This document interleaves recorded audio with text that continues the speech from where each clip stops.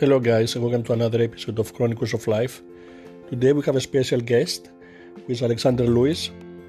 He's a fashion designer based in London who's worked with celebrities and stars in the fashion world internationally with years of stories to share. Hello Alexander. Hi Spiros, how are you? How are you? Good, thank you. A little out of breath. I finished a workout not too long ago. My rules with Clubhouse. I either have to work out or meditate either before or after. Oh, okay. So If I'm gonna sit on it for like an hour, that way my head space is still clear. yeah, I know what you mean. I do the same thing as well, but I usually don't do it like in the middle of the day. I usually do it when it comes to meditate, first thing in the morning and last thing before I fall asleep. So Right. okay. So how are you? I'm good, thank you. Good. Thank you again. I see Natalie in the room. Yeah. Just to let Natalie and everyone else who will come later, probably, if not, that is going to be recorded because I'm using it for my own personal podcast. So, thank you, Alexander, for accepting my request. It's really a pleasure, and I've been searching for you in the internet, and I realized that you are a star actually. So I'm honored, I can say, because you've been through a lot and you've done a lot of things in your life, and especially in the fashion industry. So I'm really want to go deep with you and see your history and what you've been through and all your trips that you've done in your life, and which I think it's going to be really interesting to hear. So Cool. yeah, I've seen those kind of postcards as well that you have on your website, and it was really interesting. So you were born in Chicago. You lived Yes. Yeah, you lived in San Francisco. Then you get schooled in London. Then you moved again in the States, in LA, and then to study, and then you work for the Oscars as well, if I'm correct. I did work at the Oscars. I was assisting Andre Leon Talley, Okay. which was how it ended up happening because he was working with a combination of styling several people at the Oscars or for the Vanity Fair after party, and then in addition to that, he was doing or curating and hosting a fashion show of the history of Oscars fashion at the Academy. Okay. So you were assistant to Vogue next to Andre Leon Talley, right? Correct. Yeah, who was the creative director of the magazine, of the Vogue. He did used to be. When we did this, when I worked for him, I Yeah. don't think he was still in that position. I think by then it was Grace Coddington, but he had previously been the creative director. And then Okay. when I worked for him, he was an editor. He was the editor at large. Okay. So, and here in London, you started your fashion journey in tailored at Savile Row. So yeah, correct. Yes. I ended up coming to London to work on Savile Row because of Andre and Lisa Love, who was then and still is the West Coast editor of US Vogue. It was their advice to me to come back to London and go to Savile Row to train as a cutter.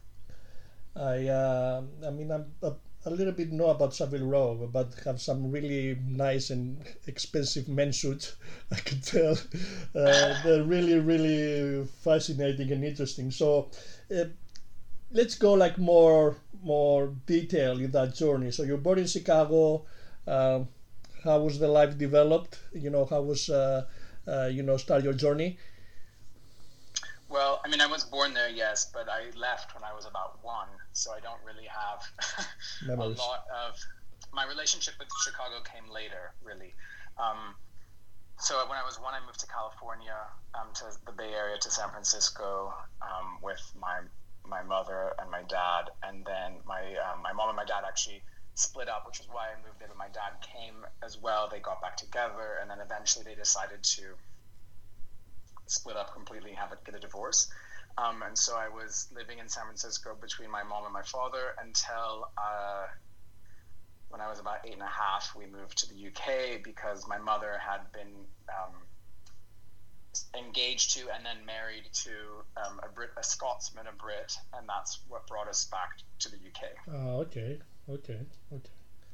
But I went to school in San Francisco at a school called Stewart Hall for Boys, which was kind of a prestigious, prep school, or I guess you'd call it, for boys there in San Francisco. It was very like traditional, and I just grew up doing like loads of different sports and gymnastics, baseball, basketball, whatever I could get my hands on, I suppose. But at the same time, I was always doing loads and loads of arts and crafts, ceramics, making things. And my other love and passion was specifically theater. Okay. So I always wanted to be an actor, actually. Okay. So you wanted to be an actor. You were in the sports. You were doing different things like basketball and stuff, but your main purpose was to be an actor. And then that was in San Francisco where you were studying. Exactly, but yeah. I mean, I was very young. This was until I came to the United Kingdom when I was 8.5. Mm-hmm. But I sort of did everything I could that was in like the arts field. I was even for a while in a children's circus in San Francisco, and I was a junior ringleader, and I did the trapeze and clowning and all these different things. So I really kind of did all the different things that I could get my hands on. I was also in the San Francisco Boys Choir. So my parents were like very encouraging of me doing as many extracurricular activities as I could like manage to cram into an afternoon, until my reading sort of faltered, and then they took me out until my reading level was good enough to sort of be on top of my schoolwork, and then I got to do all the extracurricular activities again. So you get school in London, and then you moved again to States, to Los Angeles to study in uni? Correct. So after when I was 8.5, I moved to London. I went to boarding school here in the UK to Harrow, which is your very typical British boys boarding school, and that was really probably where my love for fashion really started. I was acting all along and doing like all the theater stuff in school, but then I ended up just hiding in my room, as it were, when I wasn't doing anything to do with theater. And I spent all my time reading magazines like The Face, ID, Dazed and Confused, cutting out all these, photographs and pictures and plastering them on the room and the billboard in my room and stuff like that. And it was always something that was like around me. My family was very fashion adjacent, I suppose you could say. My mother has kind of always been really into style, and she has always been very much, an important figure in that way, as have pretty much all the women in my family. Mm-hmm. But even my dad was always really into fashion in a sense, and worked in the footwear business. So I was always very kind of exposed to it. And then when I went to university in LA after I finished at high school in London, I actually went to study acting at USC in Los Angeles. But all the while, I had this notion in the background that like one day possibly I could be this masked designer who was also an actor, and that eventually I'd have this red carpet moment where I would reveal take off my mask, and everybody would see that the actor and the designer were the same person. But I got to a place where I realized that acting in the program at the university was really kind of not for me, because I found that a lot of the kids in my class, being in Los Angeles, acting is really focused on television and film, and I think I was more of a thespian style actor for the theater.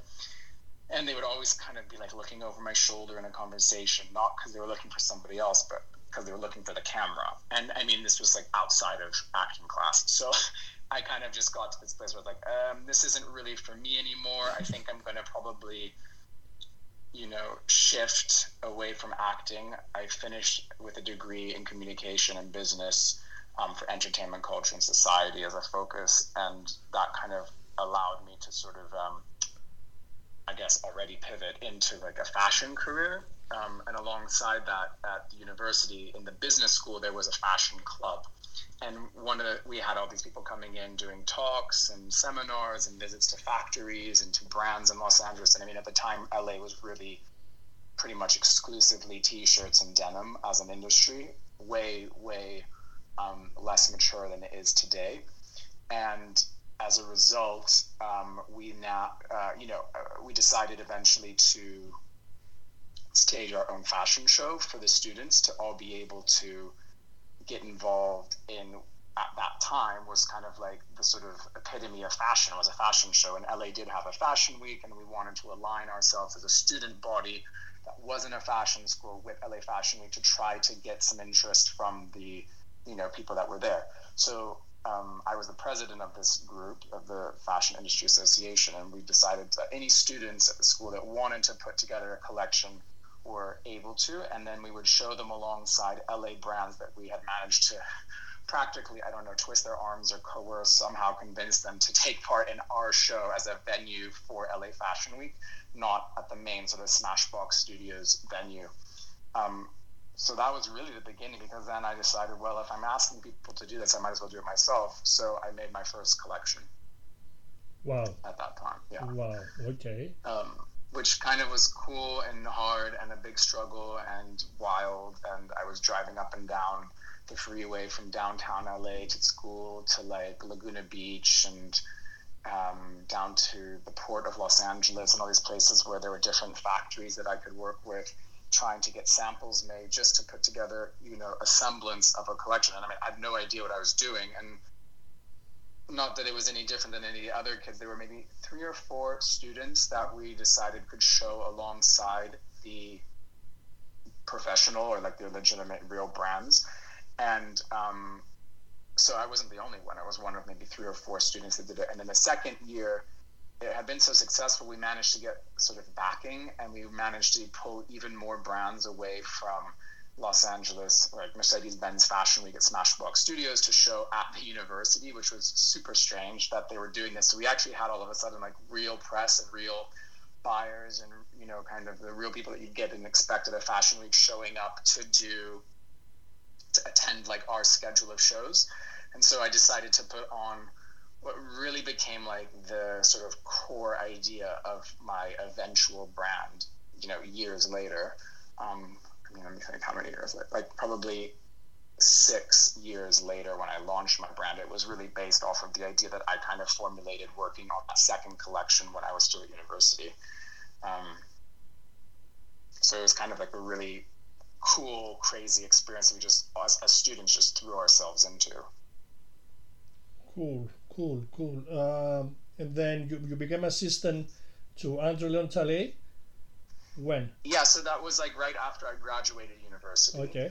I stayed in LA. I had been working during university at Decades, which is this really amazing vintage haute couture and designer resale shop in LA on Melrose. And I mean, at the time, he was sort of at the center of the fashion universe in a way, which people don't really necessarily either remember or know today. But Cameron Silver, who's the owner, he was really, really crucial in bringing vintage both to the red carpet, but also to fashion houses all over the fashion industry, whether it was Milan, Paris, London, or New York. We would have, whether it was the name of the designer, on the business, or like the design teams from so many companies coming to us to do their research, because we had the access to archives of collectors or archives of clients of the haute couture houses, and we would buy and source things. So they would come in, and it was really, really kind of an amazing time to work there. And I guess like a funny anecdote that comes alongside working for Andre was that at that time, literally every designer was coming through, whether it was, Donatella Versace or Marc Jacobs or Anna Sui or like just tons of people, and Tom Ford as well was coming through there. And this was still Gucci days for Tom Ford. So it was a really interesting time to like be exposed to these people, as well as celebrities, stylists, like Rachel Zoe in that time was like a big stylist who was shopping for her clients. And so I worked there, and then a friend of mine who was friends with somebody that worked at West Coast Vogue said, they're looking for somebody to assist Andre Leon Talley. He's coming to Los Angeles to work on a project for the Oscars, and there's not really anybody in the office at the moment that could do that. Are you available? And I was actually interning alongside my job at Decades for a company that doesn't exist now called Corpus. And the other intern at the time, which he probably doesn't remember, was Matthew Williams, who's now the creative director of Givenchy in Paris. So this is like going so far back. But so I took this role. I left the internship and took this job working for Andre Antali. And basically he was there to film 2 episodes of The Hills, which I don't know if you know of, but it was kind of really like a precursor to so many shows at the time, of the time of this sort of like reality TV following young, kids living their lives. So there's 2 episodes where if you find them with Andre, I'm also in those randomly. And then he was styling several people, including Jennifer Hudson and Kimora Lee Simmons, Naomi Campbell. There's one more that I can't remember, for either red carpet at the Oscars or red carpet at the Vanity Fair after party. And so how old were you back then? How old was I? Yeah. I was 20. Wow, really young. Wow. Yeah, I was quite young at the time, that's true.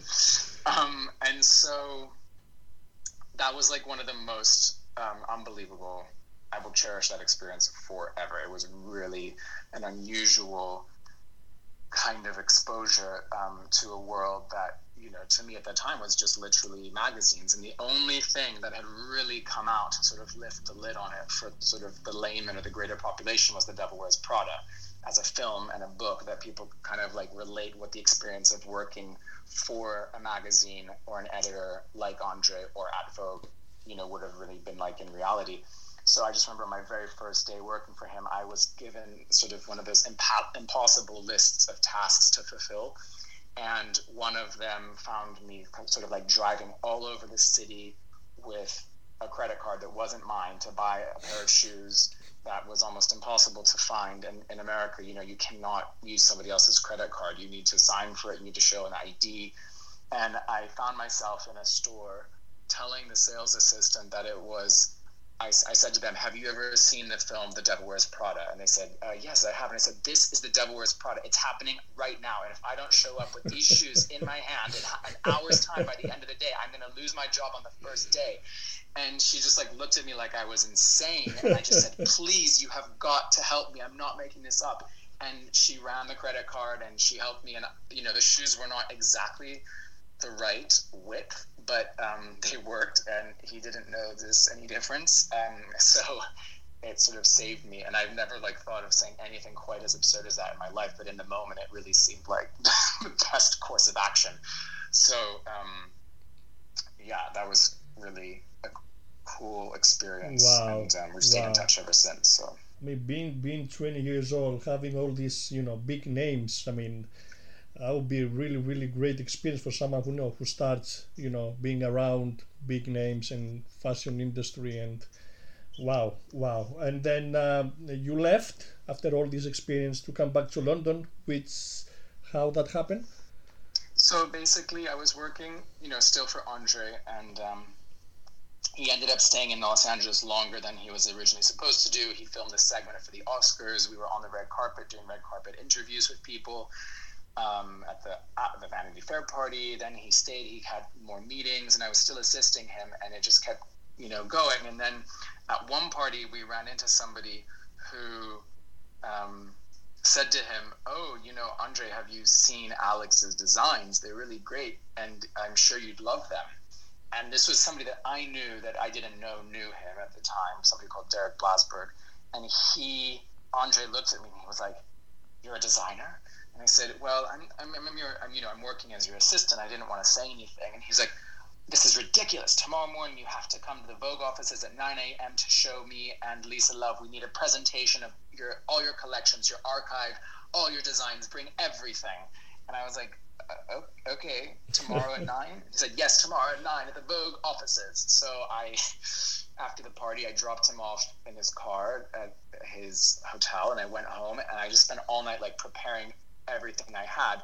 And this was after I'd done the 2 shows. So I had 2 actual collections of samples made up, And I also had sketchbooks going back till the age when I was 14 that I like took with me everywhere that I went, you know, when I moved.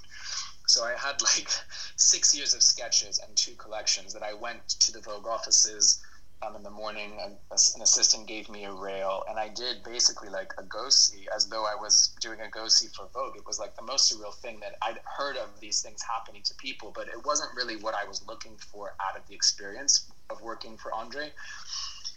And they were just super supportive, both of them. And they said, you know, we think what you need to do is move back to London. We can see exactly what we want to see here, but we really think that it would benefit you to go and train on Savile Row as a cutter. It looks like your skill set really is honed in on menswear. And once you've done that, come back to us and we will help you.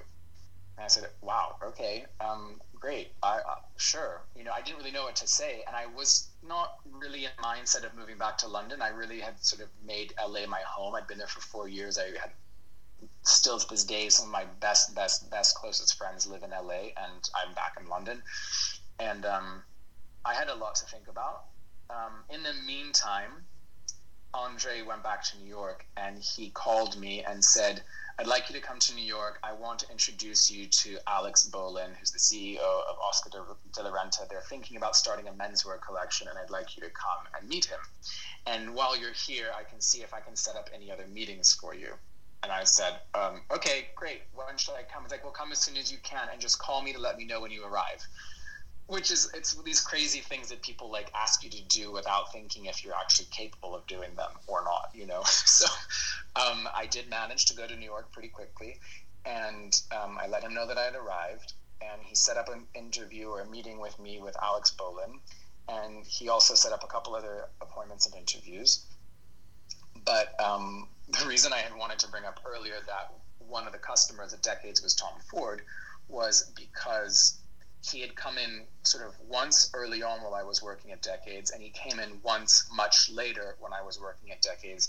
And he remembered me. We sort of, you know, had like the shop assistant who serves the regular customer kind of relationship, nothing exciting or to write home about.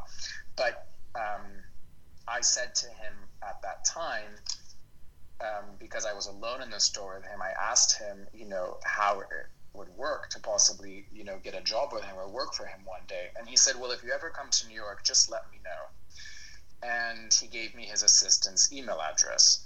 So I emailed him when I got to New York to say that or emailed the assistant to say that I was there, and forwarded my CV, and I had asked to possibly, you know, if he had any time at all. I was in town for, 4 days, and I would just, you know, be available whenever he needed to see me. And we arranged and canceled definitely 2 times and possibly 3 times in those days that I was there. And I felt like, well, that's just not going to happen.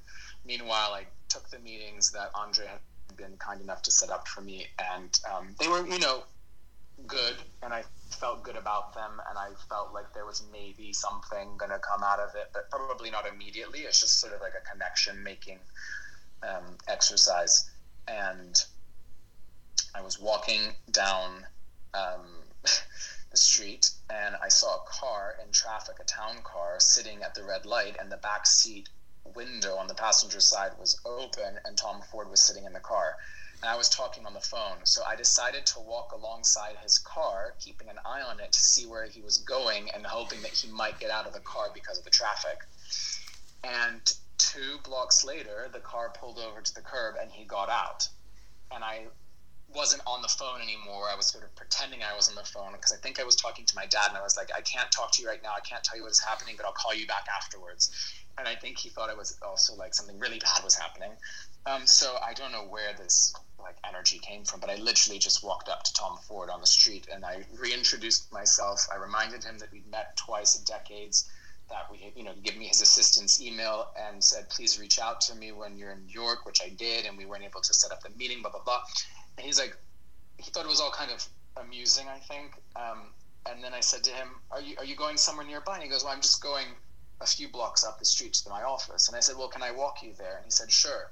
So I don't know what I was hoping out of that experience, but I was hoping to have some kind of like, on the street, on the fly interview with Tom Ford. And trying not to like appear too scary for having sort of like followed his car for several blocks and then pounced on him when he got out. But the cool thing about it was that he said, well, I live in London. If you're ever in London, please let me know. I'm setting up my brand there. It'd be great to meet with you if that's something that's, in your future. And he kind of just left it like very open-ended, but it was all in, the ball was in my court. Should I ever end up in London again? Maybe he'd meet with me. There could be something. Who the hell knows? But it just sort of gave me this feeling that like actually maybe it was time to go back to London. So I went back to LA, and it was the 1st of May, and I called my mom in London, and probably the best phone call of her life. And I said to her, Mom, I'm moving back to London. She's like, what? I thought, your life was in LA and you're doing everything there and everything's going so. I said, you know what? I'm just going to get a ticket and I'm going to be back there by the 31st. And she's like, okay, if you're sure. And so I just spent a month literally like closing my life, getting rid of, my apartment, my car, all my possessions. I didn't want to go back with anything more than like my suitcases, 5 suitcases still, but and I got on a plane on the 30th and I was back here on the 31st of May. And that was kind of due both to Andre. Sorry, you lose me, or it's okay.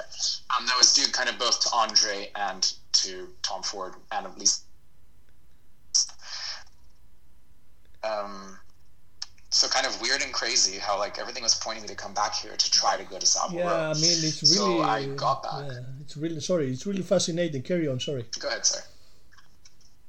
Oh no, I mean, yeah, I haven't ever even like sat down and thought about it in that way, but that the fact that like multiple things were telling me to come back to London to train on Savile Row, or just be back in London at that time, and I just followed them, the messages, and I got back. I asked my stepfather if he knew anybody on Savile Row or if he'd had any suits made there, and luckily he had a tailor.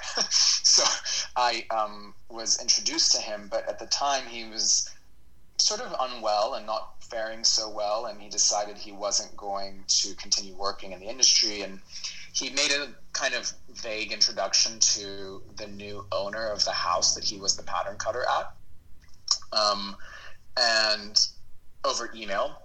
And I went in, and I think I probably sort of met him and sort of like, Patrick, this is Alexander. He's interested in working on Savile Row in an apprenticeship.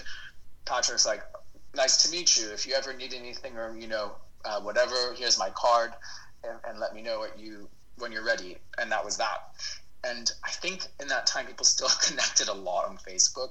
I don't even use Facebook really anymore. So we must have connected on Facebook. I mean, Facebook is not. Oh yeah, it says. Yeah. Yeah, it said poor connection for me, but you can hear me. No, right? no, I can hear you. Yeah, carry on. Yes, of course. Oh, yeah. So Patrick, then. So sorry, I'm jumping around a lot. So then I was thinking, well, I'm going to try to figure out how to get a job on Savile Row. It's really actually very difficult to get a job on Savile Row. As much as they need people to come and apprentice and learn the trade on so many levels and different career paths, it's actually extremely tricky to get an apprenticeship. So while I was working on trying to figure out how to get an apprenticeship, I got a job working at Harrods as a personal shopper. That kind of came from the fact that when I was living in LA, having assisted Andre Leon Talley and having also done some other assisting work to other stylists, friends of mine, I sort of was able to kind of clobber together a very vague, not very convincing CV, but at least it said Vogue. And I went to Harrods, and I actually just wanted to get a job working in the personal shopping department, but they thought that I was applying for a personal shopping position, and they gave me the job, and the day later. And I sort of just said, well, look, if I'm going to be making money and I move back here and I need a job, why not just take it? So I actually spent a year working as a personal shopper at Harrods while it was still owned by Mohammed Al Fayed. And that was, I always say, like the second year of my master's in fashion education, having worked combining the first part of working at Decades and then Andre as my sort of first year, although it was longer than a year, and my second year, which was all focused on retail and ultra high net worth customers and so on, was working at Harrods, which was, I would think, probably like one of the funnest years of my life, just because it was such a crazy place to work at the time. Okay, so you were personal shopper in Harrods. Did you somehow met there Tom Ford, like you say to you that I have an office or I live in London? Did you somehow get in touch with him since you went to London? So I didn't at first, because I was sort of I was very focused on the Savile Row thing. And while I was working at Harrods, I started going to school part-time to get what they call in the UK an NVQ, which is a National Vocation Qualification in tailoring, in bespoke tailoring, so that I could use it as a stepping stone to getting a position on Savile Row. And when I was ready to start applying for jobs on Savile Row, I also reached out to Tom Ford and his office. And again, it's like one of those things that just wasn't written in the stars, because we went probably over the course of several months between myself and his assistant at the time, arranging multiple meeting interviews that just never were able to happen because of his travel schedule or sudden things that came up, or that he would, I remember there was one day where after I'd actually started working on Savile Row, that I was really ill for like 5 or 6 days one year, and or in that year, which would have been in 2007 or 8. And I missed an email from his assistant saying, Tom Ford is in London and he'd love to see you if you're available this week. Well, I was in bed sick and I wasn't looking at my email, so I missed it. So it was always like never really written in the stars that anything should have ever happened. Yeah. But the thing about the Facebook thing was that eventually, while I was training to, get my NVQ in bespoke tailoring, the owner of the house, Patrick Grant, who's the owner of Norton Sons, sent me a message on Facebook saying, if you're still interested in an apprenticeship, we have a cutting apprenticeship opening, and you're very welcome to come and interview. And so I went through the interview process and I got the job, and I left the program of the studying part-time, and I left Harrods to go work on Savile Row. Okay, and this is where you're actually, your big journey in London as a fashion designer actually starts, right? Like more like a professionally. Exactly. Yeah. And I think that it was, that was my real training. I didn't go to fashion school, but I have the training of a pattern cutter. And a lot of people that go to fashion school don't learn how to cut patterns. They learn how to design as a process. They learn the sort of where to do research and how to get their creative juices flowing and how to be creative. But I wanted to learn in a way that for me felt like if I was going to be a designer 50 years prior, I would have gone to apprentice in a house, in an haute couture house in Paris, to learn the craft of making clothing at that level, as opposed to the craft of necessarily designing the clothing. So it was really the beginning of my professional fashion journey in that sense. And I worked in the bespoke business. We had some amazing customers and clients who, as the rule goes, you don't talk about while they're still alive. So I can't really share them. However, some of the stuff that we did that was also interesting and wasn't just in fashion. Wasn't just bespoke, because we actually did a lot of fashion collaborations with brands like Christopher Kane and Erdem and the Kooples, and who else do we do things for? Just like a whole variety, like a lot of London brands, Henry Holland. One of the people though that I did cut a suit for, and he unfortunately has passed away now, was Alexander Lee McQueen.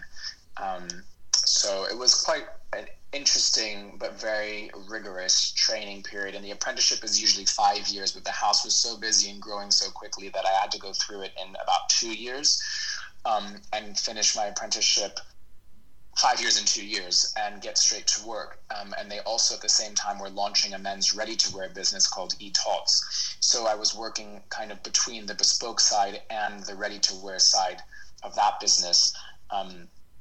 And eventually I decided I wanted to leave entirely to start my own brand, and Patrick asked me to stay but move over to the menswear ready-to-wear business exclusively as sort of the head of brand and business development, which is sort of, a generalist term for I just sort of ran the show. And that was a really cool time because I think at that moment London fashion was amazing, but was really having a lot of energy from the menswear side to compete with what they were putting out on the women's wear side. So it was an exciting time to be working like really in the thick of things in the way that I was. Wow. So you mainly, when you first came in London in the Savile Row, it was mainly men's, right? You were working, or and then you jumped to the women's. Yeah, it was. I mean, I would say 98% of what's made on Savile Row is for men, but there were female customers that were coming to have clothing made. There were also the collaborations we did with the fashion houses often were for women, not for men. They were for women's wear collections, not for men's wear collections. And that was because, from my feedback that I'd had previously from Andre and from Lisa Love, it was really they felt I should go down a menswear route. I mean, I've seen a video of you on YouTube. I think it was back in 2014. That costume that you're wearing, oh my God, that was. I mean, in the advertising or something like an interview of you, it was really, really, really amazing suit. I can say. I don't even know which video that is. Yeah, it was back in though, the years. I don't know if my name is attached to it, but there's a video on YouTube that has like 2.2 million views, which is nothing in the greater scheme of things on YouTube. But for me, it's me showing people how 5 ways a gentleman can tie a scarf, and it's the most viewed how to tie a scarf video on YouTube. So it's kind of like one of those ridiculous internet things that exists. I have to look for it. I haven't seen it, to be honest. I have to look for it because it's not. My name isn't attached. Okay. So I'm gonna search for like how to tie a scarf. Then probably it's gonna pop up. Exactly. Yeah. So after the Savile Row experience, what was then? How you end up here in the company that you are? So after Savile Row and after the menswear business, I decided I was ready to start my own business. But I also felt at that time that I was really, really still drawn and pulled to working with women's wear. But I felt that I had a really interesting kind of like tactic, bringing together tailoring and menswear nuances with women's wear, and also at the time, only the really biggest fashion houses and biggest brands were doing pre-collections for resort and pre-fall. And I felt there was a major opportunity in the market to essentially launch myself as a pre-collections brand. So I was pretty much the first designer brand to do that. I'm not saying I am the first because there could have been somebody else that did it, but I think I was probably the first to do that as like the core business of, core ethos of my business, and my business plan was based on that, and it got me a lot of attention and really, really great press, and I got amazing stores from the first season as a result of this, and I really kind of like filled a hole in the market that I just saw, and I felt like it was the way to go, and it was very quick the whole time working. I started off just doing 2 collections a year. Everything was made in London except for my knitwear, which was made by hand in Wales. And I was very conscious of having a sustainable business without ever talking about sustainability, because it really wasn't part of the conversation at the time, but it was sort of starting. And I just felt like, if I can see the factory where my clothing is made, if I can take the tube to get there and not, even pick up the production myself and carry it home with like an assistant, or the biggest shipping would be coming from Wales to London on sort of a like DHL truck. It was, to me, like the most sustainable I could make the business. And it grew quickly, and it was popular with private client business in particular, it was early days for it to sort of really succeed on a wholesale business because I was only offering pre-collections. And while the buyers and the stores had 70% of their budget assigned to pre-collections, they still really put that 30% left into bringing in new brands and the fanfare and publicity that comes along with the main seasons of spring, summer, autumn, winter in, March and September. So it was a struggle, but I had a really amazing private client business that I was able to build up. And at a certain point, it really, really overtook my wholesale business to kind of be the driving force of my brand. And knitwear also was the real driving force within my brand. And at a point, it came to being almost 70% it was from the very first season, over 50% of my business was knitwear. And by my last season, it was more like knitwear with some additional things to make sure that you weren't naked.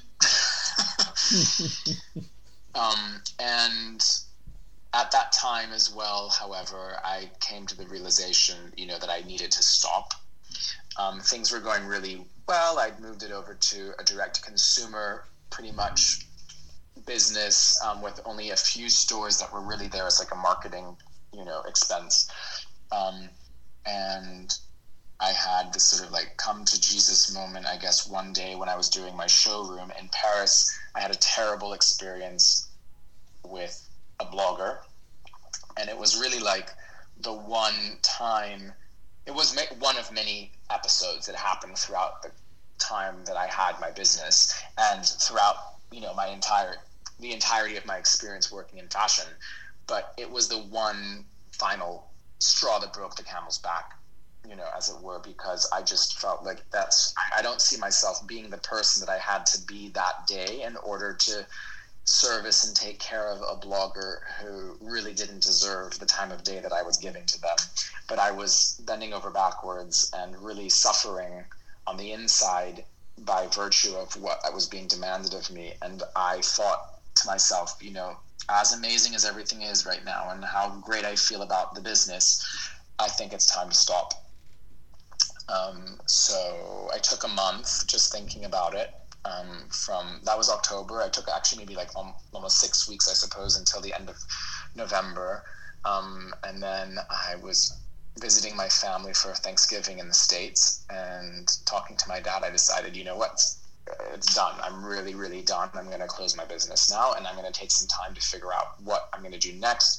And I'd realized that I wasn't enjoying myself anymore was the main thing. I was not the first person in the office every morning. I was not the last one to leave. I was not really on top of things and enthused about things. I was sort of dragging my feet, doing the minimum amount of effort required for everything to continue sort of sailing on as necessary. So I decided that. I went back to London and I told my team that unfortunately that was what was happening. The business was going to close. They all had 3 months notice. They were either allowed to leave straight away if that felt better to them, or they could stay and work through the rest of the time. And And the crazy part is, like, in that time, we did some amazing, amazing projects in those last 3 months. And it felt great because I had previously dressed lots of different celebrities throughout the time that I had my business and made custom-made items for different, actresses and singers, and worked with various different stylists and made costumes for movies and like loads of things that, you expect or would think of in a sort of fashion business that you may have the opportunity to do if you're on that particular type of, business trajectory.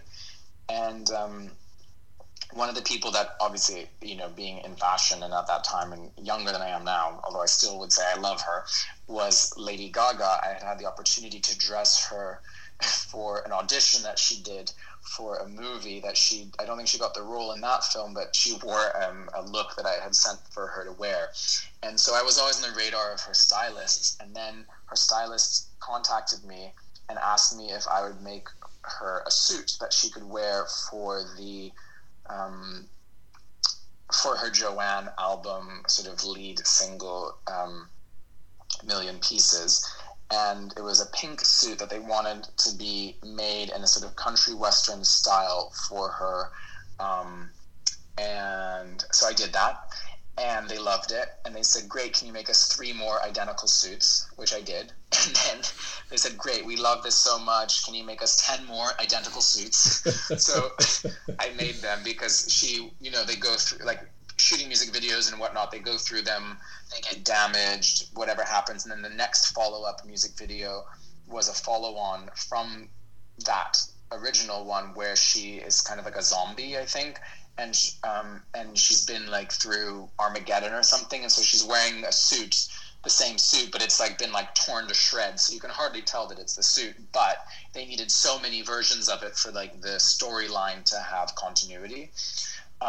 And so the last thing I did really with my own business was like make these 14 suits for Lady Gaga that she wore. And, you know, at that time it was kind of like her relaunching album, and it was everywhere, that pink suit with the pink hat.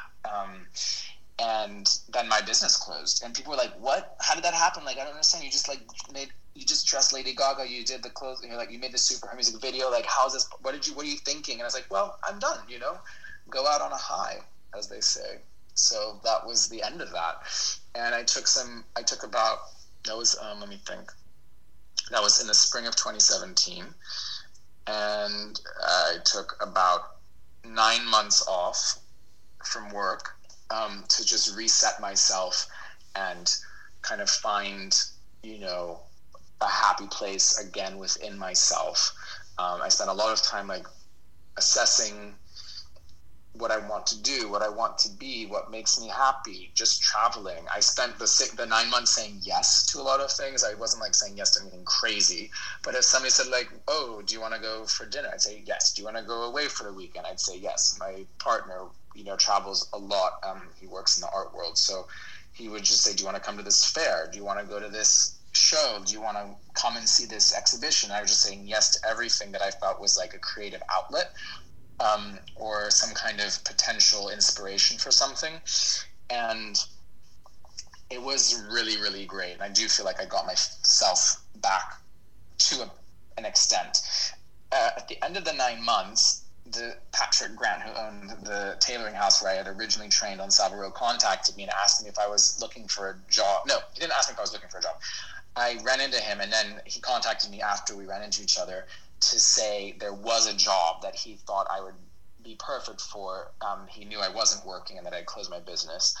And I thought about it, and I wasn't really sure I should do it, but I decided, you know what, I'll do it for a year and see what happens. It will be a great way for me to get my feet, you know, wet again and just see what's happening in the market. So I actually ended up back on Savile Row, running the tailoring house this time, not as a pattern cutter, but sort of like as the business director. And I kind of took it as an opportunity to like do the work that I needed to do there. It's very regimented on Savile Row. It's 9 to 5, nothing before and nothing after. It's no weekends. It's very kind of old school in that way. So I had a lot of additional time that I hadn't really had working for myself for 7 years. And I started meditating. I started doing transcendental meditation, which I don't know if you know anything about that. Yeah. I don't know, yes. So I started doing that, and it really made like a huge difference for me. And I started just doing all these other little like creative things that I felt would help me. I did a weaving course to learn how to weave on a loom, since when I had my brand, all the cloth that I used, like 90% of the cloth that I used, I designed and had woven on jacquard looms for the collection. So I didn't make it, but I was very involved in that kind of side of the business. And it was something that I felt very close to, and I really wanted to do something with my hands and be tactile in a creative way. So I just, you know, was doing things alongside it. And one of the things that had happened while I had my own brand was that a friend of mine from university's husband had started a women's hosiery brand at the time called Heist, which still exists. It's a women's sort of undergarment and hosiery company. And he had left or stepped back from working there and asked me to meet to talk about some ideas he was having about a new business. And that was where what I do now started to come up, which is Sheep Inc. Mm-hmm. Mm-hmm. Mm-hmm. Talk a little bit about this company, because I think they're doing something interesting with the clothes. Yeah, so we had a lot of discussions about like what it could be to start a new business in the fashion industry, what it meant to start a business in the environment that we're in now with the climate crisis. And also, I had always been, as I said, conscious of what it meant to be sustainable, but I also wasn't necessarily sustainable in the way that I could have been, or I could now be at the time that this conversation was happening. And so Edzard had a son recently and was suddenly, very focused on sustainability. And because he had his own business in the fashion industry, he was very acutely aware of the downfalls and where the problems were. And essentially, he wanted to start a fully sustainable business that was carbon negative. And we examined various ways to do this in forms of business and products that we could launch this with. And instead we ended up landing on knitwear, and specifically merino wool knitwear, and really focused on the idea of examining every part of the supply chain and the product to make it as sustainable as we possibly could, which is now where we are. So it's 10 times carbon negative. And we've been in business now for about a year and 4 months, or a year and 5 months, something like that. I'm not one of the co-founders. It's Edzard and Michael who are the two co-founders, but I'm the head of design or head of product there. So I've been working with them since the beginning, and it's really a fascinating and amazing company, but also time to be working in the fashion industry in the way that we are doing. Yeah, I think that's a really really interesting project. I haven't seen anything like it before. So I've seen your website. I've seen a couple of a conversation that happened recently with the co-founders and you. So yeah, I think it's something really interesting. But it's mainly for ladies, or it's for men as well? No, it's actually it's non-gendered, Yeah, unisex. yeah. And that comes down to like our belief that for clothing to be truly sustainable, there can't really be gendered clothing, because you need to be able to potentially share it with somebody else, or not limit the resale economy. If you choose to sell it, it shouldn't be something that only half the population can buy. And we focused in on the idea that like a crew neck in merino wool was probably as sustainable as we could get to start with. And it could be perceived as slightly boring and the colors slightly staid, but we wanted to build a really solid base that we could then develop off of and bring in color stories, collaborations, additions, all these things based off of a really solid foundation. So we started with the crew neck. We added a lightweight crew neck after that, a V-neck, a cardigan, a beanie. We've done one edition, which was actually with myself as a designer, not because my name isn't really attached to the brand in that way. And so now we have 2 more editions coming this year with other designers, one from the UK and one from the Netherlands. And then we have other things in progress too, but always conscious of like what it means to be, a unisex company. It's a really interesting conversation that I enjoy having, because I always try to ask the question, or at least draw attention to the fact that when brands talk about unisex clothing, generally speaking, it comes from the perspective of either female designed, male appropriated, or the reverse, male led design, female appropriated. So the boyfriend jean, well, there's no such thing as a girlfriend jean, but why isn't there such a thing as a girlfriend jean? Or the granddad vest or sweater, whatever that may be. So these pieces of clothing that women are encouraged through trends or fashion to start wearing are still gendered as masculine. And this is something that like we're really conscious of looking at, and I constantly like ask this question of myself and of the team, like what does it mean to have non-gendered design led clothing? What does that look like? And it's really tricky because I don't actually think it exists yet, really. Yeah, that's why it's really interesting. I mean, I've seen your website, and it was like a, as you say, like more like unisex, no gender. I was like, okay, and it's also like, the thing with the carbon, and I was like, okay, that's really really, first time I've seen. Although I'm not in the fashion world, but I'm looking here and there. But it was really really interesting, the project. Yes, I think, and I definitely think also when you look at the brand at the moment, it does have a slight appearance of being male-led because, it is, I design it, I'm a man. I see myself as a man.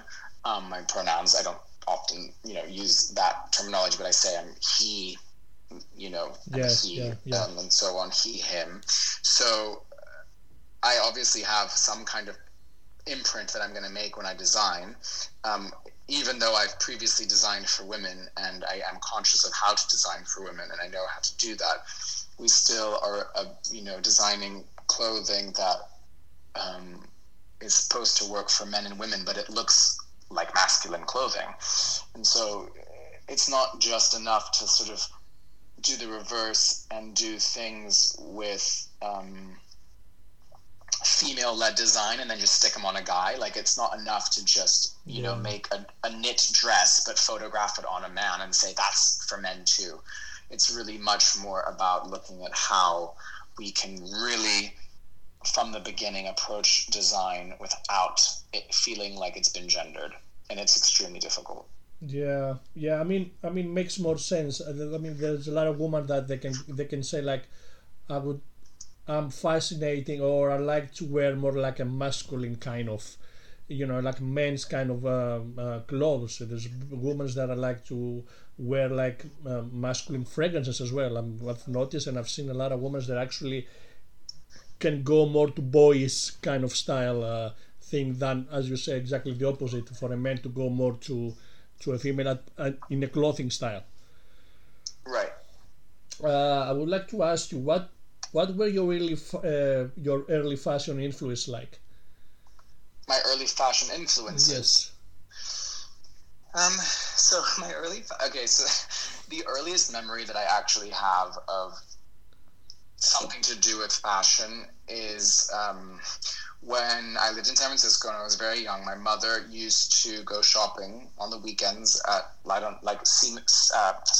Saks Fifth Avenue or Neiman Marcus or like these sort of upscale stores. I don't know if she was buying anything, but she was definitely taking me with her into these shops. And while she'd be trying things on, sometimes she would bring my best friend at the time, Lisa Fike, and the two of us would go and we would sort of be sitting outside the dressing room.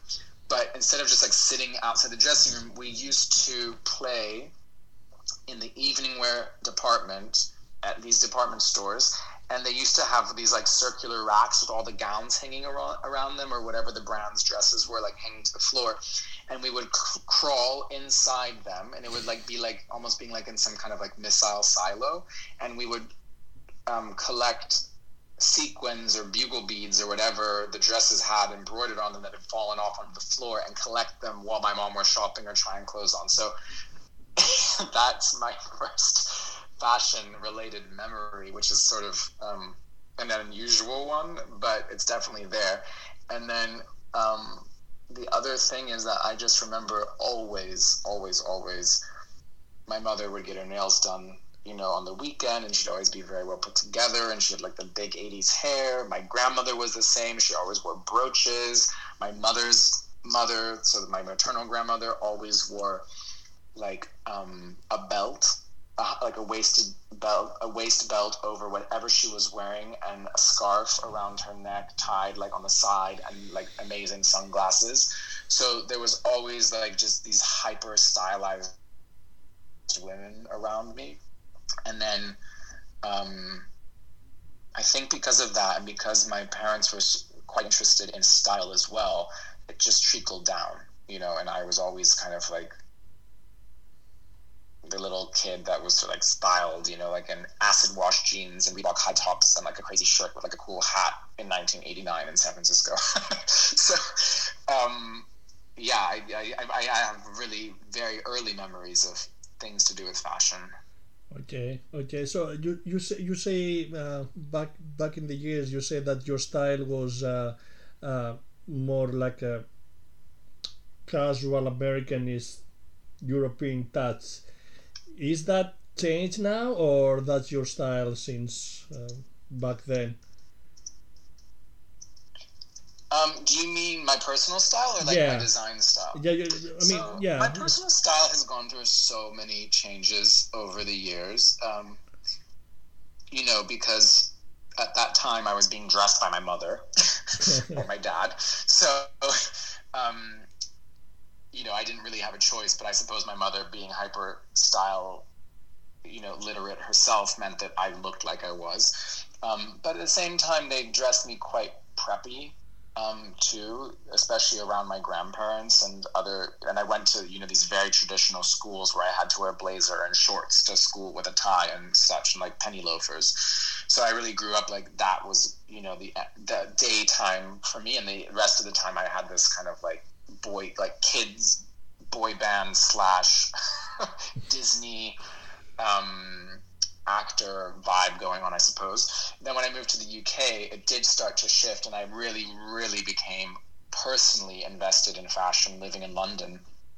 And I went to boarding school here in the UK as well, from the age of 9. And when I was at Harrow, and we would wear our school uniform, but whenever you weren't at class and it wasn't school time, you were allowed to put on your own clothes. And you really would see kids starting to experiment with style. And I was in the closet, and I wasn't really comfortable in myself, but I was very comfortable with experimenting with fashion somehow, which, I don't know. I obviously had no conscience of what I looked like to other people, because I thought I was in the closet, but I'm sure my clothing said otherwise. And I really experimented a lot with flares and bell bottoms, and wearing super baggy wide leg trousers, and then a really tight top, or then I would wear really tight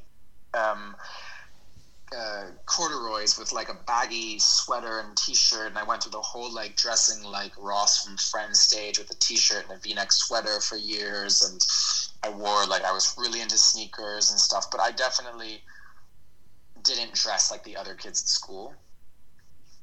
And yeah, now my style is much more, I'm very into technical clothing.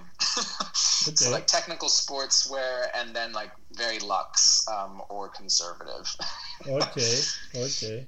How about I'm really interested to find about your postcard that you have, the stories that you have in your website. Is this all the place that you've been, that you've traveled? Is this on the Alexander Lewis website? Yes. Oh, so what I did that was when I had my brand still. I used to do a thing which was called Postcards from My Girlfriends. Mm-hmm. And I would ask friends of mine that were traveling or that lived elsewhere, whenever they, to send me a postcard. And actually there's an Instagram account which is still there, so it's kind of like an archive of this, called Postcards from My Girlfriends. And it was very simple. I would just say, if you're going somewhere, can you just send me an email, please, with, one thing that's a tip of something to do in the place that you're in, one tip about what you would wear or pack in your bag, and try to include something Alexander Lewis, basically, as it was like a marketing strategy. And so they would send it, and then I would post it on Instagram, and it would go on the website as kind of like a journal. And I've always loved travel, so it really played into this idea of also having a bit of a travel guide for the world of Alexander Lewis, for the woman of Alexander Lewis. I really loved it. I really like it. I mean, even the the photos as well are really fascinating. There were some places from Greece as well. So Yes, well, the yes, very first one I think was from a friend of mine, Eva Fakatselis, who went to Amorgos, and so yeah. her postcard was from Amorgos. I mean, even your accent is not that bad. Saying saying Greek Amorgos, for example, it's not that Thank you. bad. So I'm curious, what inspires you the most? um, I really think it's everything that I get when it really travel really inspires me, and exposure to other cultures and sounds and languages and food and clothing and just all of the sort of stimuli that happen when you're outside of your normal environment. Um, every collection that I used to design was really based on a trip. Every season had a very specific inspiration behind it, whether it was a trip to a beach in Brazil or a trip to Tokyo or a trip to Jerusalem and Tel Aviv, or where else? No, I'm forgetting everything I did, or like a skiing trip or something like that. So it was really like I would do a lot of research about everything I could possibly find to do with the location. Hmm. Hmm. What's your favorite destination you've been so far? What was your, I mean, Tokyo. Tokyo, right? Okay, Yeah. okay, Yeah. okay. Why is that? I think it's just this place that I've always been fascinated by before I'd even ever been there. I just loved anything Japanese. I have a Japanese dog called Rio. He's a Shiba Inu. I've always just liked the culture and art from Japan, like in this sort of traditional sense. And obviously they have like an incredible history of fashion and culturally creative energy. And when I got to go there for the first time, it was like everything that I had wished it could possibly be and more.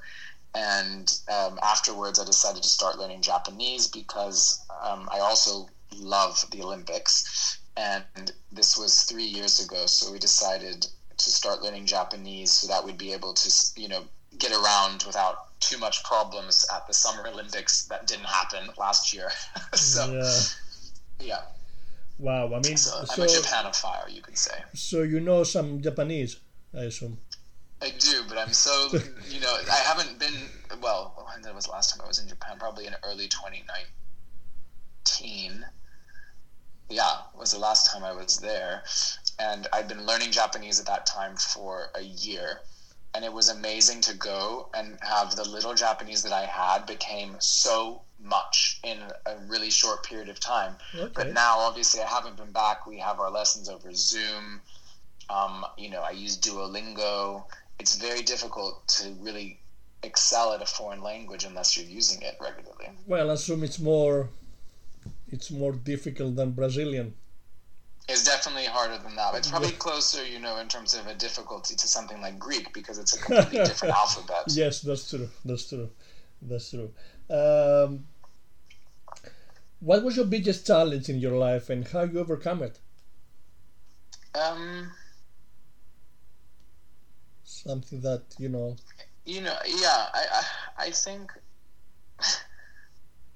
one of my biggest challenges, and I think I'm still overcoming it, but it would just be myself. Usually I think when you're a creative individual and you're really drawn to anything that, any kind of career in the creative fields, you are dealing a lot with your inner critic and your inner saboteur. And I think I've had some great triumphs over it.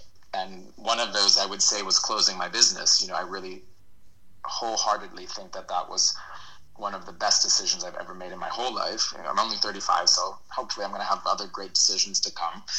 I know I have had other great decisions, but I would say that decision probably saved me a lot of pain and upset and sorrow. And I feel so good about having made that decision to close my business for myself, as opposed to, it being a decision that I had to close it because of extenuating circumstances or outside factors that drove it to be something that I had to close.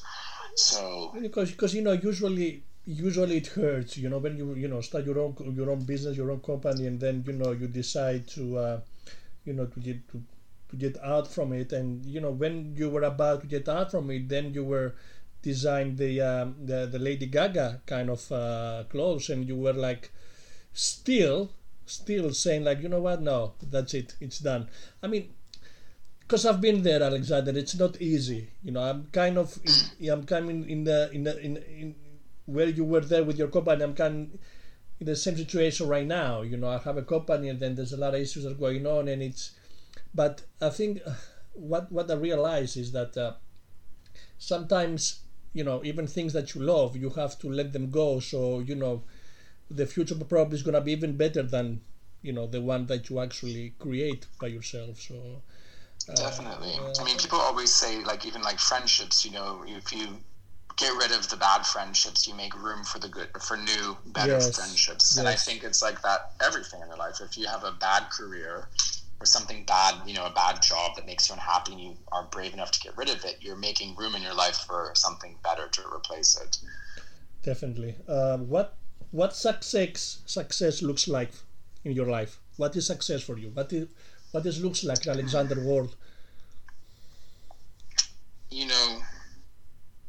I think my mind changes on this all the time, but I would say for me, success really looks like having a really healthy relationship with yourself, having healthy relationships with those around you, and being able to find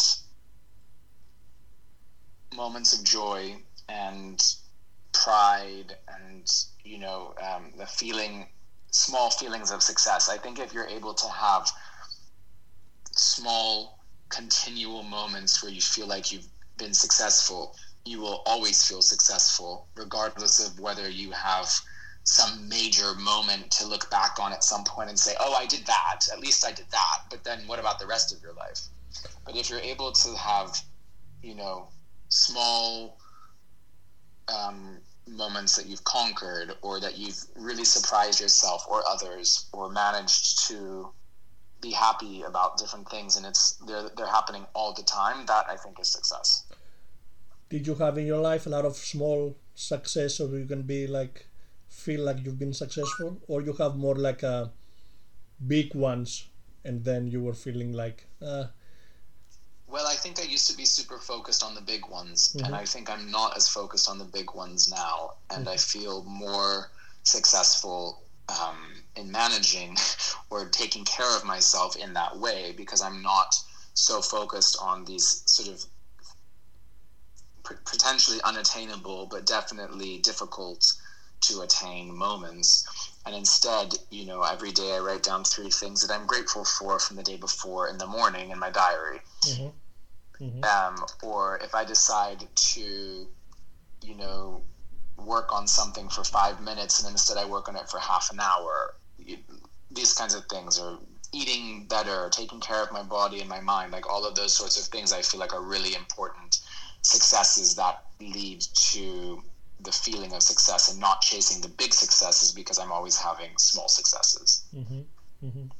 I will keep that in mind with the small successes, because I never kind of think about the success like that. And I think that you're right. Sometimes when you're after the big successes, then but when you have small successes, sometimes you ignore them, and then you realize that you realize that most of the time the small successes is actually more it keeps more in balance than to have a big one and then you go down, you know what I mean? So definitely.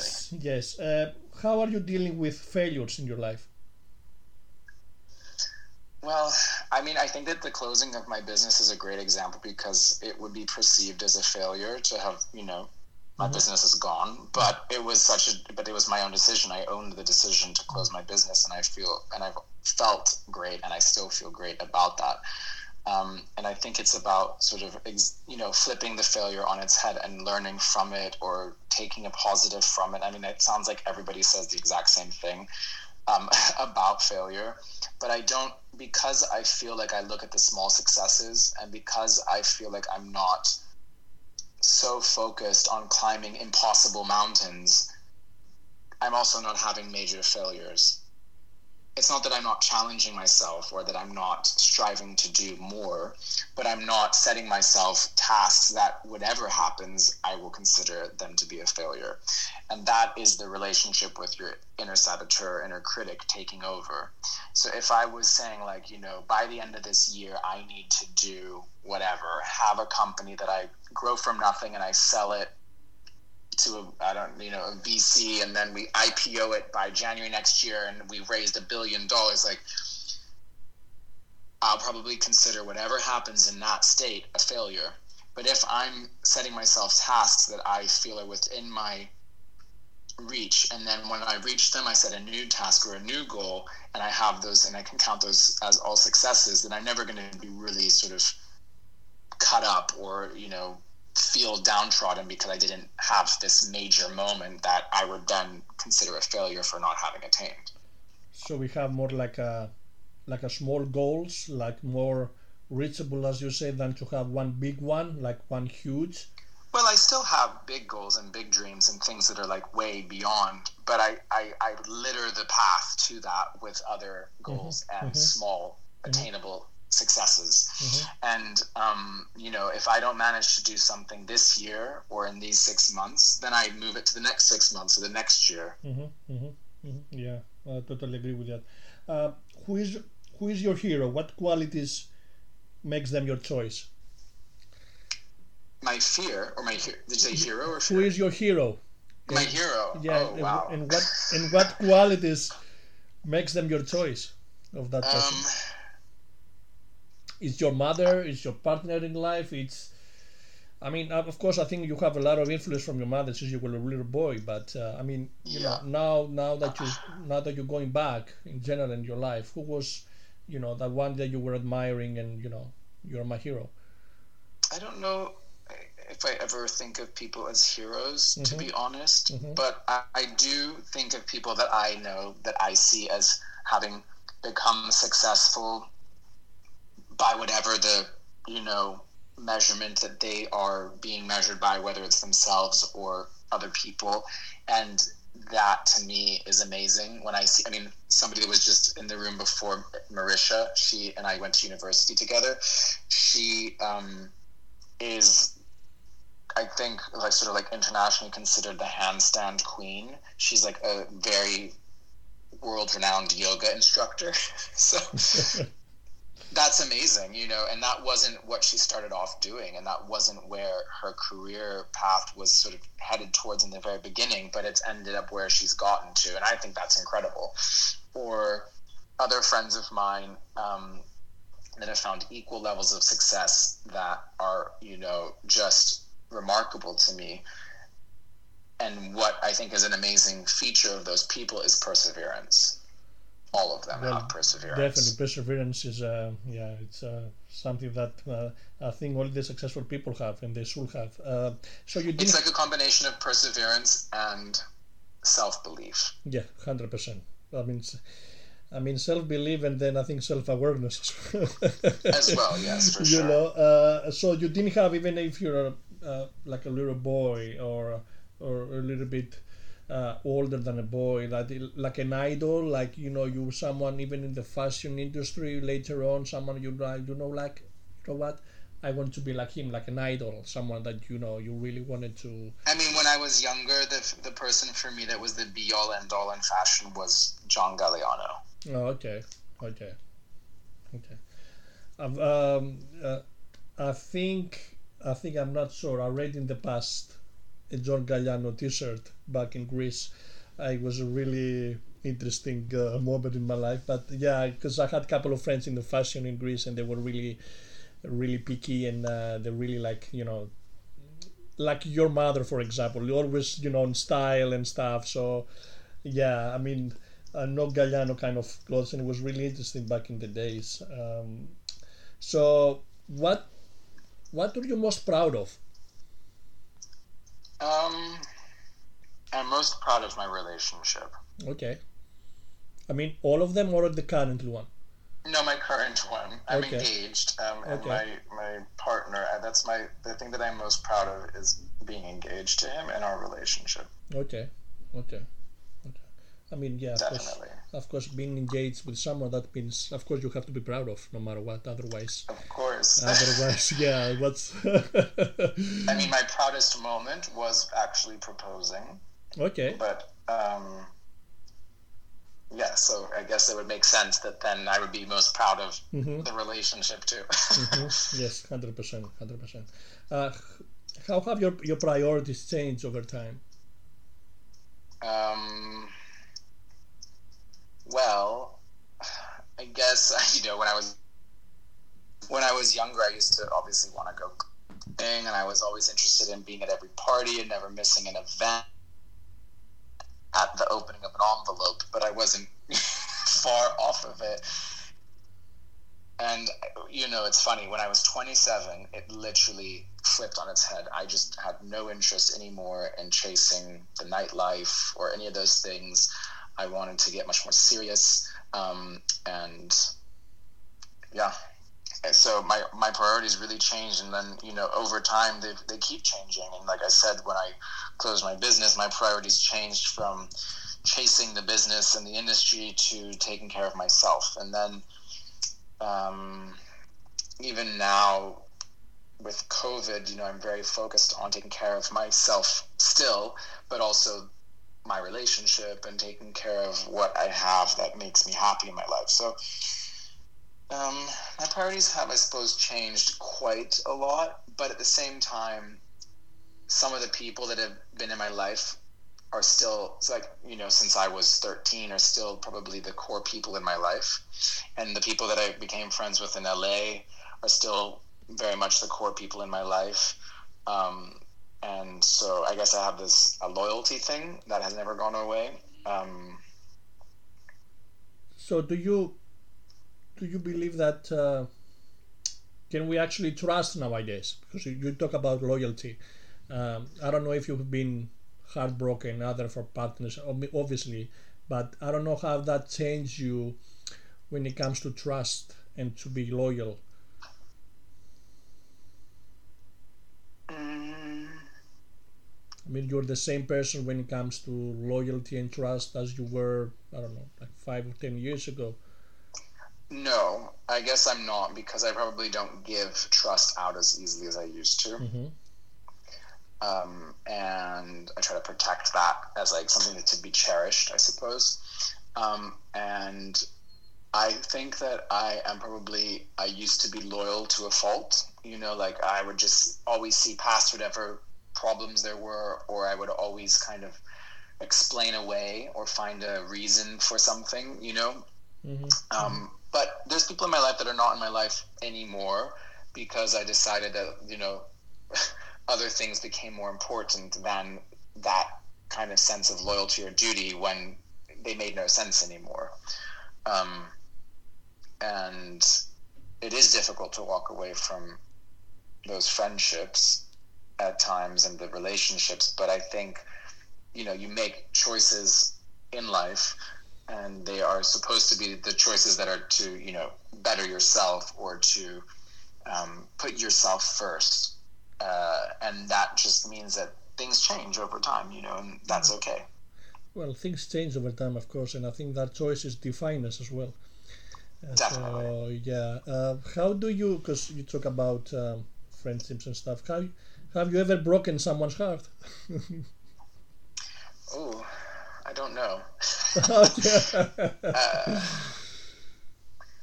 I think if the person's heart cannot be broken for whatever reason, then no, I haven't. But So you did possibly, get, so now you, I'm thinking back, I think maybe I've broken somebody's heart, yes. Okay. How did you feel about it? Did you actually notice that in that moment, or you realize it after? I mean, I was told it in the moment, I guess, but I think, the reason why I didn't think it was real was because I didn't think that the person was actually, not only their heart was there to be broken, I think that they thought that they had a heart to be broken, but they didn't. But perhaps I really did, because, who's to say? It's not for me to say whether that person was being honest or not in that sense. I haven't spoken to the person in like 15 years. So Okay. Okay. Uh, how? What does your ideal life look like? I mean, in your mind, what's the ideal life that you want to live? How does it look like in your world? I still want to work. I don't want to not be working. I do want to work, but I also want to be able to balance that with travel and with my family, my relationship, and doing the things that really make me happy, and not, having to not be able to do stuff that makes me happy because there's an imbalance in my life. And I think that for most people, those imbalances really come from either a relationship or from a professional, relationship or work life. And I think that balance is really important to me. So right now I work, I'm actually studying as well. I have time for my relationship. I have time for myself. And so I feel like I do have quite a good balance of. You think you have so much time for yourself and for your relationship because of the COVID, or you think since after the COVID finished the situation, you think you will be more busy, or you think you can balance as well? No, I think that it will be pretty much the same. I mean, the time that I make for myself, besides the fact of doing TM twice a day, which is 40 minutes just for myself, which is more than some people have at all, is, a really big factor. But then after that, I have, I'm conscious of making the time for my relationship, for myself, for my work life, and doing all those things kind of in equal parts. I think, there can be like an amplification of things, or there could be like a sort of, I wouldn't say lessening, but like, turning down the volume on certain things, but it would all be in harmony. Now that you say harmony and stuff, how do you recharge yourself? Well, definitely with the meditation, going for walks outside. I always go for walks, because I have a dog, so I have to walk the dog, which is great. A great excuse to be outside, but it means like going to nature. And I really feel probably the most recharged in nature, either with the ocean on a beach or in the mountains, at the extremes. That will be in the USA or in Bahia. Exactly. I mean, both of those, but also, I love going to Greece. But I also like, I'm happy in Switzerland in a mountain range, or these different places. I'm not so into like flat rolling countryside hills. I want there to be some kind of like dramatic edge of the earth experience. Yeah, I think we have the same. Either I'm gonna like the the ocean or the sea or the mountain. So yeah, I think that because I grew up in mountains, so that makes sense for me. So where do you see yourself in 5 years' time? Having your own company completely like before, something new, something that. Well, I still have my own company on the side, and I'm doing a couple small little projects that are really there for like my creative juices to flow. And I really would like to continue doing that. I also would really enjoy continuing to work for Sheep Inc. in this way that I work for them, and I do consult for other people as well. So those sort of like that kind of blend of working for myself, working for other people, consulting, and being part of a bigger picture brand like Sheep Inc. is really important to me, and I would like to keep that. I think I'm always just trying to like become a better version of myself, Okay. So whatever that may look like, it's just about, saying, okay, it's kind of like cooking. And maybe I'm like working on the same recipe over and over again. So I'm fine tuning it with like, okay, so now I need to work on salt or the pepper, or it needs a bit more spice or some acid or something like that. It's about finding like the correct balance in the dish. I like the food example. Well, I love food. So yeah. It's an easy one for me. So, going, what advice you will give to yourself being in 5 years time ahead, like, for example, I'm gonna make it like in two parts. You are in 5 years, let's say 2026. What advice you will give Alexander 2026 to Alexander 2021? What would Alexander 26 give to 21? Okay, Yes. got it. So you're 2026. Yeah, so What my you want- 40-year-old self yeah. to my 35-year-old self. So what you want to have actually to be, and then what you will tell to Alexander now that it has to do to be that guy. That's actually a much harder question than what people normally ask, which is like, what would you tell to your teenage self or to your 2-year-old self or something like that? That's what we like to ask people when Melise, who's here, and I do our room. But this is a much harder question. We're taking notes, Melise. But I think, I think I would say to myself that I'm on the right track. Mm-hmm. I just have to get past the end of COVID and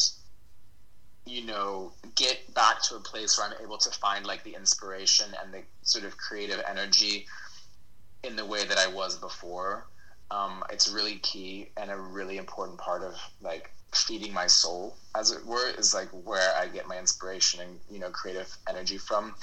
And I think that it's really lacking, and I feel that more than anything else at the moment. So I guess that my 40-year-old self would be saying to me, like, just hold in there. It's not too much longer, and keep on keeping on, I suppose, in that sense. Mm-hmm. Yeah. Mm-hmm. And then let's go to reverse. And then what will you say to Alexander 5 years ago, 2016? Where he was somewhere stuck doing something, and then you're 2021, what you will say to him so he will carry on? Or, I think I would say to that version of myself, did Alexander change a lot since then to now? Yeah, I've changed a lot. I would say to that version of myself that stop listening to the wrong people. Mm-hmm.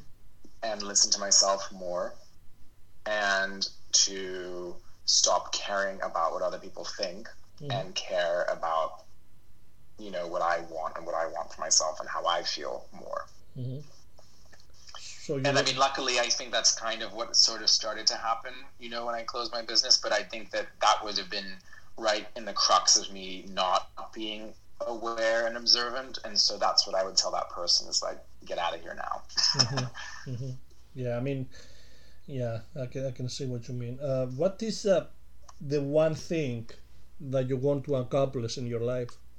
Just one thing. What is the thing that you want to actually be successful at it and to accomplish it? There's something that I have in the back of my mind that I just want to find a way to work on at some point one day. I feel like I'm working towards it, but I'm not there yet. But I would love one day to have a space for really sort of like tweens and teenagers that are LGBTQIA plus to express themselves creatively in whatever form of creativity they want to explore, but really focused on like creative arts. I think, there are a lot of arts and creative programs at schools, of course, but I think reflecting on my own experience of being in schools that had great resources for me to use, somehow I still wasn't comfortable to make use of them, and I still felt judged, and I still felt like I was being stared at, or all these things that made me very uncomfortable in myself, but also held me back from exploring who I was creatively to the fullest extent. So I'd love one day to have a kind of center or foundation facility, something like that really was almost like a trusted space for kids to come to basically discover themselves through creativity. Okay, that's good. So in regards to that, what you will change if somehow you have the the ability in the fashion design schools? What you will do different if you can somehow change kind of the way that the students are learning the fashion design?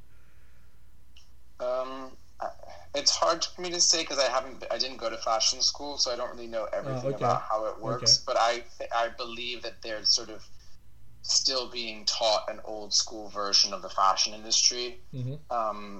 that is sort of setting them up for disaster. But I don't know because I'm not Yeah. involved and I didn't go. Okay. What would you say to all the people who want to be, to be in the fashion industry? What advice you will give? I would say to them that they really need to focus on what it is that they're going to be offering and why, and then find the people that want that. I always tell people there's like over 7 billion people on this planet, so there's room for everybody to have a business. There's room for everybody to go into whatever kind of creative business they want. They just have to find that customer. And I mean, in today's world, there's more and more and more tools available to give people the opportunity to find them. Okay. Now that you say that, another question came in my mind.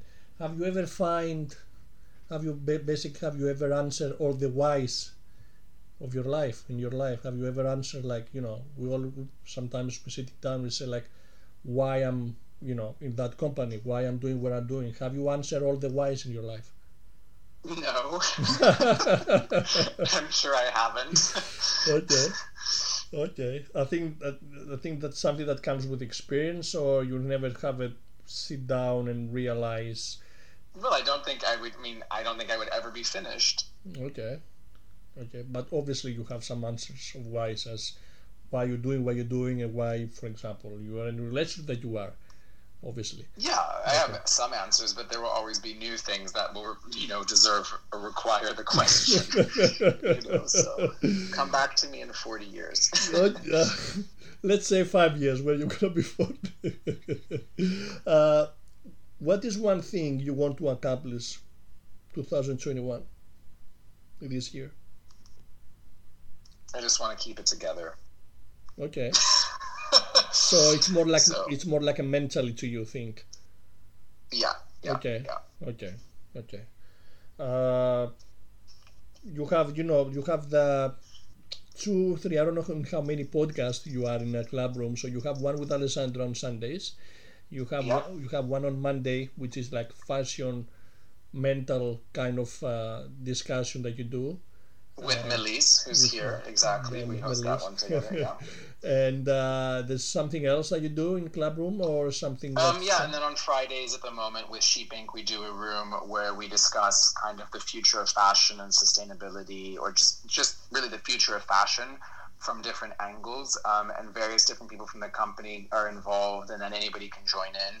Last week we did it as a Wouldn't It Be Cool session, about what is the future of clothing.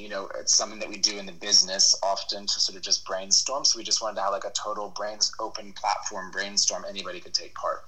So those are the kind of like 3 things that I do at the moment on Clubhouse. So Friday, Sunday, Monday. But, I dive into other rooms here and there and see what's going on. There's so much interesting, so many different interesting things happening in conversations. Yeah, that's true.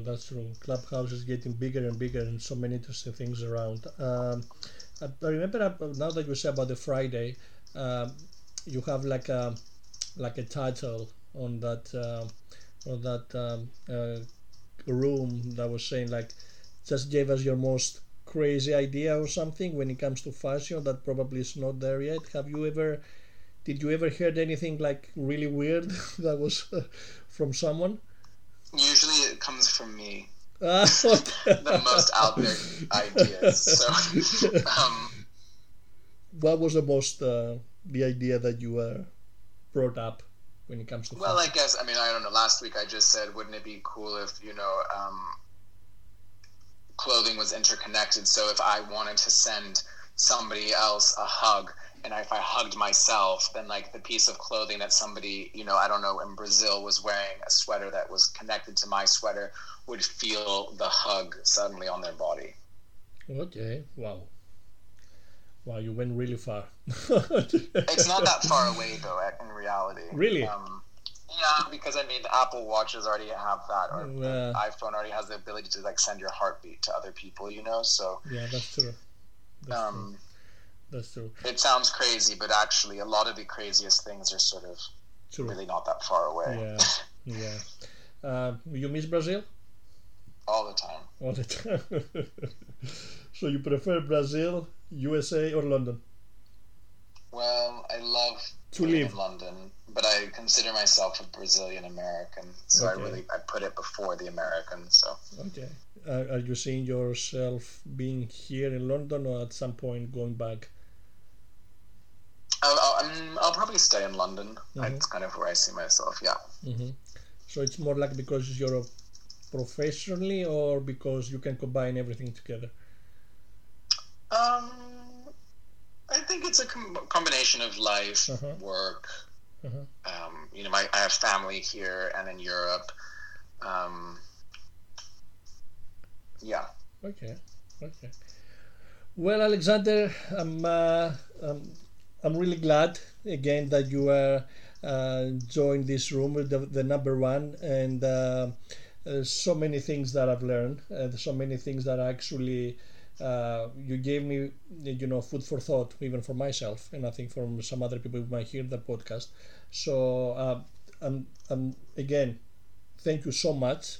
I'm really, really Thank you for glad. having me. I'm really, really glad, and I'm sure that how's the goal going, and with your podcast when it comes to mental health and stuff, we might actually do something in the future when it comes specific to mental health because I think you can tell a lot of things because you have actually a personal experience when it comes even from the business and even from relationships and stuff, and even you even when you say earlier that 5 years ago you weren't the same person, so there was a lot of things that you experienced to change to who you are right now. So I'm really interested in the mental health, so I think in the future we can make something like specifically in mental health, so the people Would will, love to. yes, I think that would be great. Thanks for having me as your guinea pig. Alexander, that was a pleasure. Thank you so much. Thank you. Thank you. Appreciate Thanks, it. guys, for listening. Thank you. Bye. Bye. Bye, Spurs. Bye. Bye.